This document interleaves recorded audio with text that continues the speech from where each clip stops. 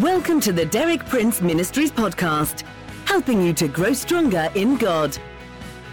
For more than 6 decades, best-selling author and Bible teacher Derek Prince has been a source of inspiration for millions of believers around the world. You too can benefit from his compelling biblical insights. And now, Derek Prince.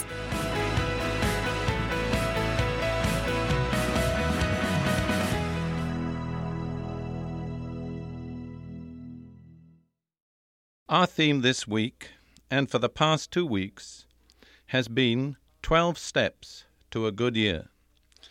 Today, I'm inviting you to take one step further to a good year. Each of the steps we're looking at is taken from a sentence in the Epistle to the Hebrews, beginning with the words, "Let us."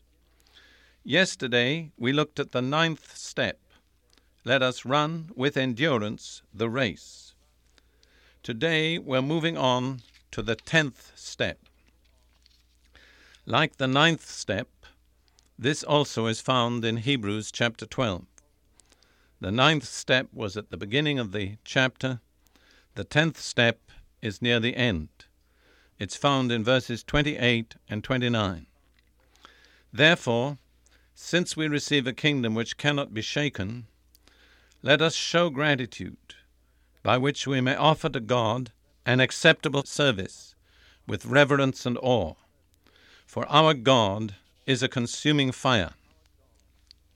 So that's the 10th step. Let us show gratitude. The King James Version says, let us have grace. It's important to understand the connection between grace and thanks. The King James translation, let us have grace, is a literal translation of the words. But that phrase, to have grace, is commonly used in Greek to express giving thanks. And so this brings out the connection between grace and thanks. This connection is found in various modern languages. For instance, in the French language, they say grâce à Dieu, thanks to God. Grâce is exactly the same word as grace in English. And both in Italian and in Spanish, the word for thank you is taken from the word for grace. In Italian, it's grazie, and in Spanish, and don't laugh at my Spanish pronunciation, it's something like gracias. I can't say it right, but I know what it comes from. So you see, all through these languages, there's this connection between grace and thanks. And I want to tell you that you can't have the grace of God in your life unless you practice giving thanks. Grace and thanks go together. And there's nothing more ungracious than an unthankful person, whereas a thankful person will always experience the grace of God. You see, God requires 2 things of us as His people. First of all, He requires that we appreciate what He does for us. Secondly, He requires that we express our appreciation. It's important to understand that we need to express our appreciation. There are people, I believe, who really are grateful for God, but they never take time to tell God that they're grateful. How would you feel if your children never thanked you? In spite of all that you did for them, they never said thank you, they never showed their gratitude, they just accepted everything that you did for them as if by right, just took it for granted. Unfortunately, that's how many of God's children treat God, and it's not pleasing in His sight. We're required to appreciate what God does for us. We're required to express our appreciation. One of my favorite scriptures is in Proverbs 3:6. In all thy ways acknowledge Him, that's God, and He shall direct thy paths. I've learned by experience that if I pause at every stage in life to acknowledge God, I can be confident that He'll continue to direct my paths. You say, well, how can I acknowledge God? The simplest and the best way is simply by thanking Him. Thanking Him for all that He's done, thanking Him for His faithfulness, and you get the assurance immediately that He's going to go on being faithful. And just as He has helped and guided in the past, He will guide in the future. But the key to this assurance is acknowledging Him by our thanksgiving. Now, we need to look at the background of this exhortation to thankfulness as we read it in the Epistle to the Hebrews, the 12th chapter. Looking at the previous two verses, or three verses, verses 25, 26, and 27, we read this, and it's a rather solemn warning. See to it that you do not refuse him who is speaking to us.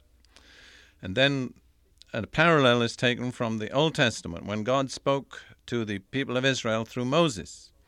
For if those did not escape when they refused him who warned them on earth, much less shall we, believers in the New Testament, escape who turn away from him who warns from heaven.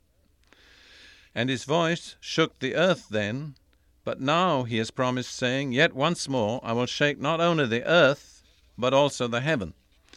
And this expression, yet once more, denotes the removing of those things which can be shaken, as of created things, in order that those things which cannot be shaken may remain. So this is the background of the exhortation that we should show gratitude. We're in a world that's crumbling, that's falling apart. There's distress, uncertainty, perplexity, confusion, hatred, division, war, fear, all around us, not merely in one nation, but in all nations of the earth. To a greater or a lesser degree, these conditions continue and indeed grow worse. God says, there's coming a time when I'm going to shake once more not only the earth but the heavens. This once more indicates this is going to be the final shaking. And in this final shaking, everything that can be shaken will be removed. But in the light of this, the writer of the Hebrews says, since we receive a kingdom which cannot be shaken, let us show gratitude. See, that's the appropriate response to the particular privileges and benefits that we have in God. We're not dependent on a shakeable kingdom. We have an eternal kingdom, an unshakable kingdom, the kingdom of God himself, the kingdom which is righteousness and peace and joy in the Holy Ghost. In the midst of all that's going on around us, all that's being shaken, all the threatening and the alarm and the fear and the inadequate and insufficient remedies that only temporarily stop the gap, in the midst of all this, we have this unshakable kingdom. We have peace, security, purpose. What's the appropriate response? There is only one appropriate response. It's thankfulness. Therefore, since we receive a kingdom which cannot be shaken, let us show gratitude. Let us express our thanks to God. Not only is thankfulness or gratitude the appropriate response to what God has done and is doing for us, not only is it something that we owe God and we need to pay, but thankfulness or gratitude or the expression of our appreciation does something in our spirits that nothing else can do.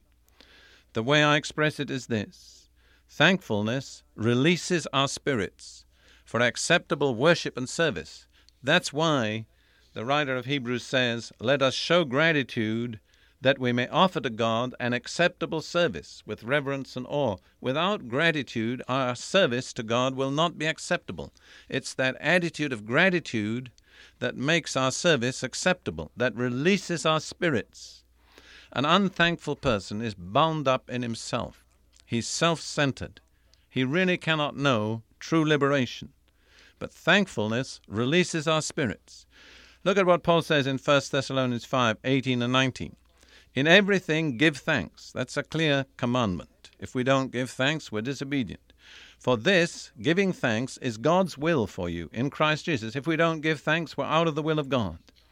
And then Paul says, do not quench the Spirit. You see, failing to give thanks quenches the Spirit. The only release for the Spirit to serve God acceptably is through thanksgiving. And then note the closing warning in Hebrews 12:29. For our God is a consuming fire.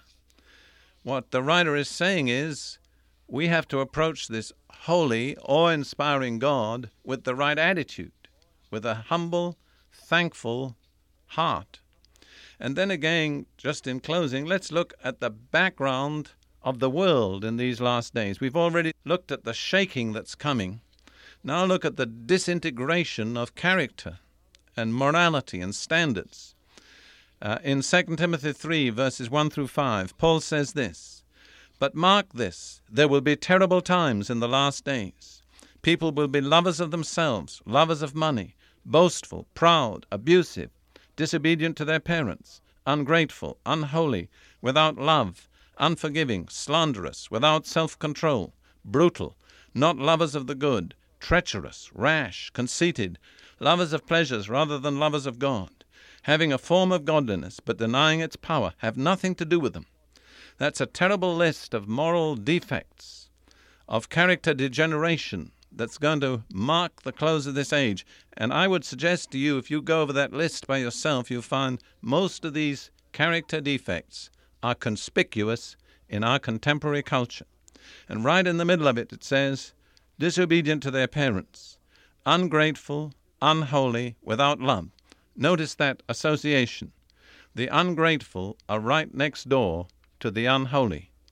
You cannot be holy and be ungrateful.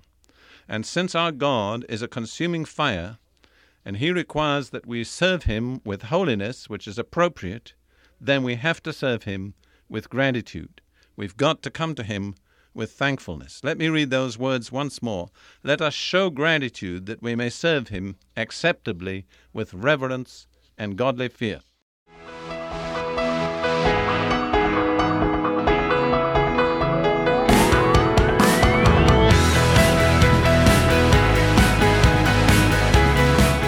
Thank you for listening.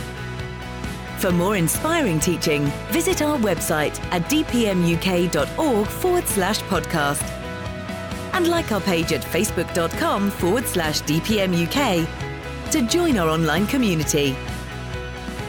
Derek Prince, teaching you can trust.